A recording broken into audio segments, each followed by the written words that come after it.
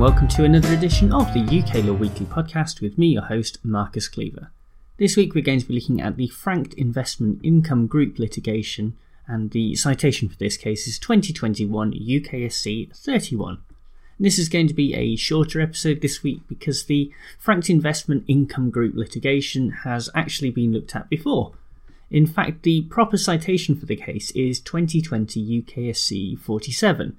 And if you put that into the search bar over at uklawweekly.com, then you will see that there is already an episode up that you can listen to for background. The other reason that this will be a shorter episode is because the case deals with a form of taxation that simply doesn't exist anymore, advanced corporation tax. This was a tax on the payment of corporate dividends and basically involved the offset of that tax against its liability to later pay the standard corporation tax on earnings and gains. A number of corporations made the argument that this tax was in breach of EU law and therefore seek damages from the UK government.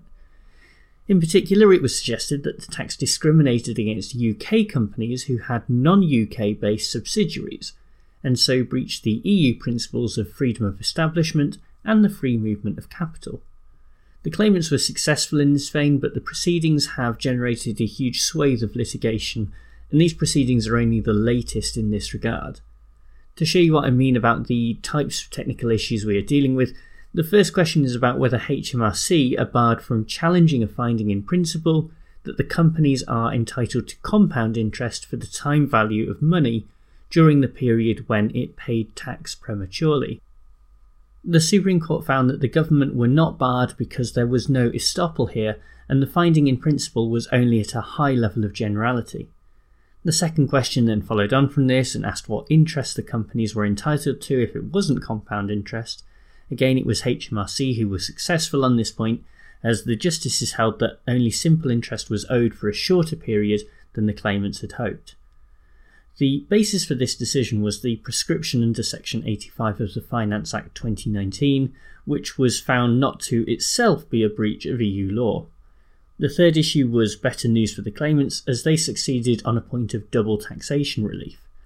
The fourth argument was interesting because HMRC argued that they were not enriched by the payment of ACT, because said payment triggered an obligation for the government to give tax credit to the shareholders of those self-same companies. However, this was rejected because the tax credit was not automatically triggered, and secondly, that credit was required by EU law anyway to avoid double taxation, and so cannot now be deducted at this later stage. In a similar vein, the fifth point was also a failed attempt by the revenue to offset their liability in cases where credit had been received by the companies under double taxation agreements. Anyway, as you can tell by this point, the legal principles that are being discussed are pretty technical and don't have a general relevance today, so if you are interested in the finer points of detail, then I would encourage you to go back and listen to that previous episode of the podcast and also to read the full judgment of this case. In the meantime, I'm just going to give a quick shout out to Law Akibe for a lovely 5-star review of the show on Apple Podcasts, and I will be back with another hopefully fuller episode next week. But for now, bye!